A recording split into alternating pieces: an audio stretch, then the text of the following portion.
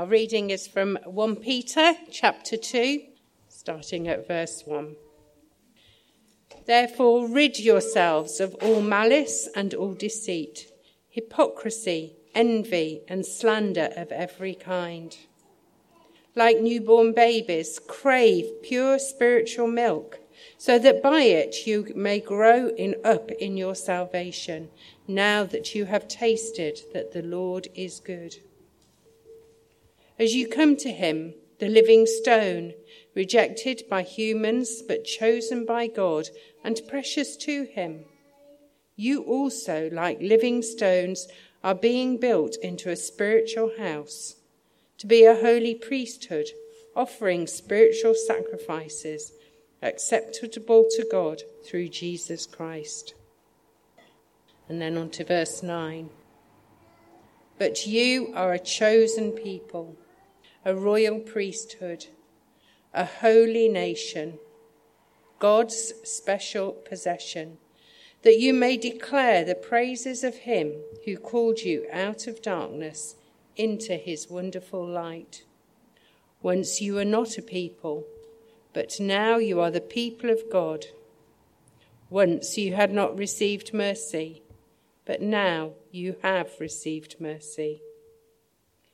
Dear friends, I urge you, as foreigners and exiles, to abstain from sinful desires which wage war against your soul.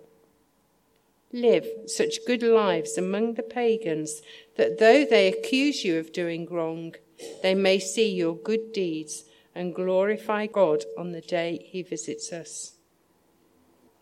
Submit yourselves for the Lord's sake to every human authority, whether to the emperor as the supreme authority, or to governors who are sent by him to punish those who do wrong and to commend those who do right. For it is God's will that by doing good you should silence the ignorant talk of foolish people. Live as free people, but do not use your freedom as a cover-up for evil. Live as God's slaves. Show proper respect to everyone. Love the family of believers. Fear God. Honour the emperor. This is the word of the Lord. We come today to our 7th out of 8 talks in this series, The Rooted Disciple. We keep saying it's based on this book, The Radical Disciple. I was sitting there thinking, no, it's not. It's based on the Bible, isn't it? So today we're going to look at this passage in 1 Peter using some of the great wisdom of John Stott and a little bit of chipped in from me. But really, we're looking at the scriptures together this morning. So we've looked at how life should be for the follower of Jesus, for the disciple. That we're to be wholehearted, we're to be different, we're to seek to grow and want to become more like Jesus in every area of our lives. And the last 2 weeks we looked very practically at that in terms of the environment and of living simply. And today we're going to look at the idea of balance in our priorities and how we live day to day.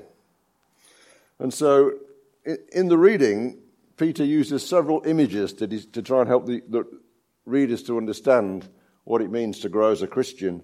And John Stott puts those into 3 pairs, hence the balance. So I thought we'd look at those as 3 pairs together this morning and give you a chance to reflect on how you're doing and how I'm doing. So the first pair are to do with spiritual growth. And he said that we should be committed to our own personal spiritual growth like newborn babies in verse 2. But also, we should be committed to playing our part in the Christian community and be concerned for one another, like living stones in verse 5. So there's that idea when it comes to our own spiritual growth of the importance of the individual, me, that I take responsibility, but also that I'm part of a community and I have responsibility for one another. It's a bit strange, that, isn't it, to compare ourselves to newborn babies. None of you look at all like newborn babies. Even the youngest one here can toddle and talk. It's strange to really remember that Jesus talked about being born again, and Paul talked about us being new creations. So when we come to Jesus, we should want to be like him, but it takes time, and we need spiritual food. Now, who's at the centre of a baby's world? It's obvious. The baby, isn't it? The baby is at the centre of a baby's world. When a baby is hungry, it screams. I can remember those days and nights with our 3 children. I can remember, that nothing will satisfy that screaming child until it finds the breast or the bottle. Some of you are smiling. You can remember that. I remember holding one of ours with, come on, Kathy, get the bottle. I don't know if you still do this, but you bring the bottle in. You have to make sure it's the right temperature by putting it on the back. You still do that on the back. Oh, nodding, yeah. And it's too cold. You'll have to heat it up. There's no microwave nowadays. So. Meanwhile, little babies scream, and as soon as you put that bottle in, it's like peace on earth, isn't it? It's wonderful. The baby's only concerned for its own need for sustenance. It's an amazing metaphor, if you want to think about it, that we are to be like that baby. How I wish I had that same desperate desire to feed myself spiritually that a baby has to get physical food. I had that same desire to grow in knowing Jesus, in knowing and obeying the Bible, in praying, or whatever else it is that helps me grow spiritually. So I think Peter's saying we should give attention to our own personal development. But we're also living stones, he goes on to say. We're part of a human building. We're part of the church of Jesus Christ. We need each other to help us to grow. And all of us have a part to play. And so we should be committed to supporting and helping one another. I think we often struggle, don't we, to think that everybody else has got it together, but I'm not that important. I don't have very much to offer. But that's not how God sees you and me.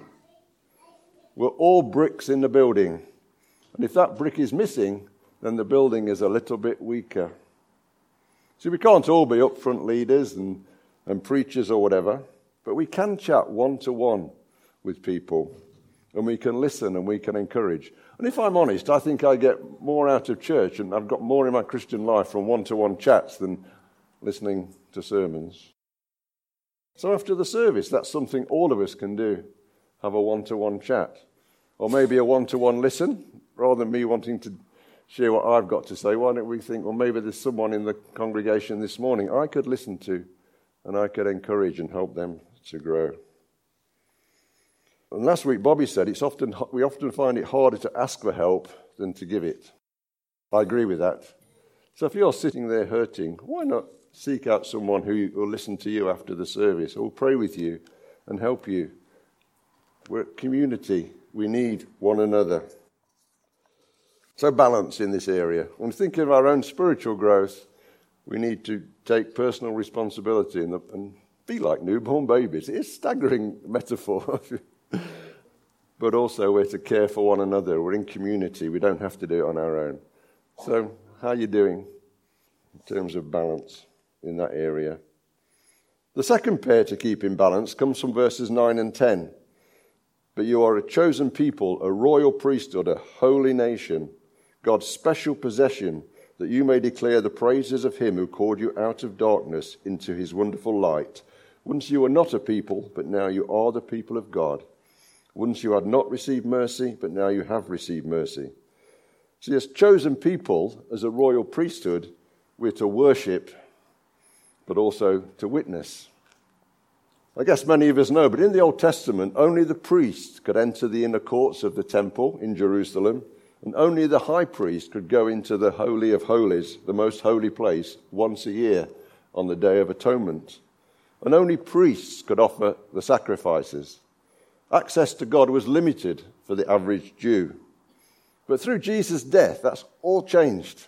Now, every believer, Peter says, is like a priest with free access to God and able to worship him whenever and wherever. Listen to these verses from Hebrews. And so, dear brothers and sisters, we can boldly enter heaven's most holy place because of the blood of Jesus. By his death, Jesus opened a new and life-giving way through the curtain into the most holy place. And since we have a great high priest who rules over God's house, let us go right into the presence of God with sincere hearts, fully trusting him. That is a stunning and incredible truth. Can you imagine Moses reading that? Or King David? or Isaiah or Jeremiah, anybody from the Old Testament really, reading that verse, they would be bowled over, absolutely amazed. We have a great high priest who rules over God's house. Let us go right into the presence of God. What a privilege we have as Christians. I'd encourage us all to take advantage of that and spend time in God's presence in worship and praise. But Peter said our worship should overflow into witness. Declare the praises of him who called you out of darkness into his wonderful light. We've got good news to offer in this broken world. But I really struggle to witness, and I think many of us do. I find it quite hard to speak of my faith. But I was reminded of a quote when I was preparing this talk that I heard many years ago. The quote goes, "Witnessing is looking at Jesus and telling other people what you see." Witnessing is looking at Jesus and telling other people what you see.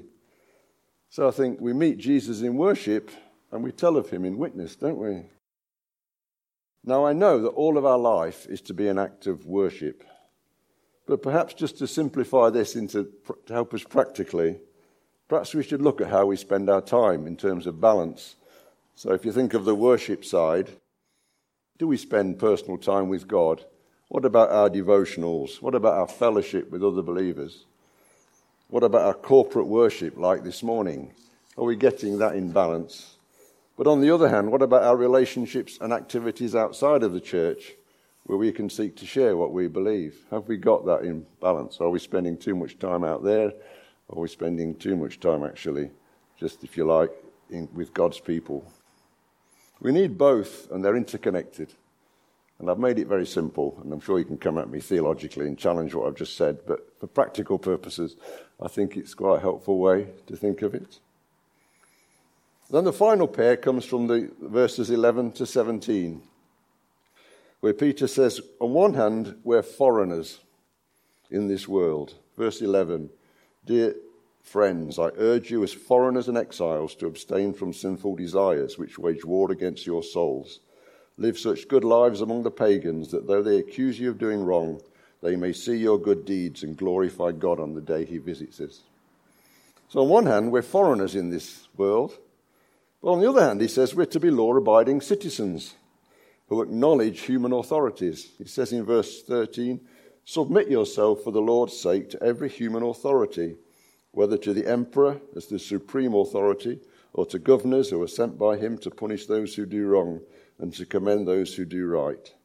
For it's God's will that by doing good you should silence the ignorant talk of foolish people. So we're foreigners, but we're citizens. And as Christians, we live in two kingdoms, don't we? And our first priority should be to the eternal kingdom of God. And there is a sense in which we don't actually belong here. This is not our permanent home. That will come when we live in the new heaven and the new earth. We're travellers, we're pilgrims. The idea of being a pilgrim was, I think, much a stronger idea in the church in the past. I think we should try and recapture it because it helps us a lot to understand who we are. We're passing through. And Jesus talks a lot about the kingdom of God, and we don't have time to explore it here. A couple of years ago, we looked at the kingdom of God in Matthew chapters 5 to 7 in our sermon series. That's the Sermon on the Mount, chapters 5 to 7 of Matthew. So some of you might like to read that just to get an idea of what it means to live by the kingdom values. Now, I had the privilege of travelling and meeting many wonderful people. I've travelled to different parts of the world and experienced different cultures. It's been great. But I always knew I was not in my own culture. Always something that made me realise I wasn't quite there. Maybe, obviously, language, big thing like language, what they're all talking, I haven't got a clue what they're talking about, probably me. But then other things like food, the greetings, the dress, the humour. I once was giving a seminar in Italy and I decided to tell a joke, what's the difference between this and that? A very classic joke in English. Doesn't work in Italy. Don't do it. Spent the next 20 minutes trying to explain the joke rather than... I learnt not to tell jokes in other cultures. See, I could fit in so far, but I was always different. And daily life, because of that, was more stressful. And I always felt relief when I landed back in Birmingham airport and I heard a Brummie accent. Maybe that's how it's going to be when we arrive in heaven. Not going to be a Brummie. I hope there are going to be some Brummie accents. Well, there'll be lots of other accents. But, you get the idea, don't you, that we're home. So in the meantime, we live here, but it's not our permanent home. So maybe there are some things because of that we don't do. Some programs that we don't watch, some places we don't go, some conversations we don't get involved in. And Kathy and I have become aware of this just very practically recently. Some of the programs we watch on TV, we've stopped watching some of them because of the values and the kind of standards that they promote. They're not compatible for us with being members of God's kingdom. So we felt uncomfortable, so we stopped watching them. There's plenty of other stuff around. That's a personal choice. I'm not judging anyone else. I'm not going to mention the program so that you can't feel judged. It's up to everybody to make their mind up. But that's just one very practical area. And maybe you can think, where are there areas where perhaps I need to live more as a foreigner and make a stand and draw the line? But the interesting thing is, we're foreigners, but we're also citizens. We're citizens of the UK here. Or maybe some of you are citizens of other countries. It's great. Now, in our country, we have freedom to protest, don't we? To disagree, to speak out. I'm not sure it's quite the same for those in Peter's day under the Roman emperor. But even so, they were told to submit. We are to be good citizens. We obey the law. We pay our taxes. We insure our car. We're honest. We treat others with respect. We behave. And Peter says our good behavior will silence those that criticize Christians. See, people can argue about whether Jesus rose from the dead or whether the Bible is reliable, but they can't argue with someone's example and experience. They can't argue against our good deeds, as Peter puts it. And in fact, Peter also goes on to say that our good deeds might actually make them acknowledge and glorify God. But sadly, the opposite can be true as well, can't it? And if we're known as Christians and we're dishonest or we gossip or we're lazy or disrespectful, that works against our witness. So, 3 areas to be in balance. In terms of our personal development and growth, take that responsibility ourselves to take steps to grow, but also we're part of a community. We have each other as resources and to help one another. In our worship and witness, we're a royal priesthood, a chosen people who are to declare God's praises. And we're foreigners and we're citizens. This world is not our permanent home, but we are to live well while we're living here. And we're just going to have 2 or 3 minutes and just for you to quietly reflect and think, is there one thing that God would have me do? Perhaps with one of these areas where perhaps I need to be more committed to my own personal growth. Perhaps I need to be more committed to community. Perhaps there are some things that I should stop doing or start doing because I'm a foreigner. Or perhaps I do need to go home and insure my car, whatever it might, or pay my TV license or whatever it might be. So let's just have just a couple of minutes where you can do that, and then I'll pray. But you are a chosen people, a royal priesthood, a holy nation, God's special possession. Father, we thank you so much. They're just incredible words. Thank you. That's true of each one of us. That's true of us together. And thank you too for those words from Hebrews. And since we have a great high priest who rules over God's house, let us go right into the presence of God with sincere hearts, fully trusting him. Thank you, Lord, for the relationship we have with you and the access to you.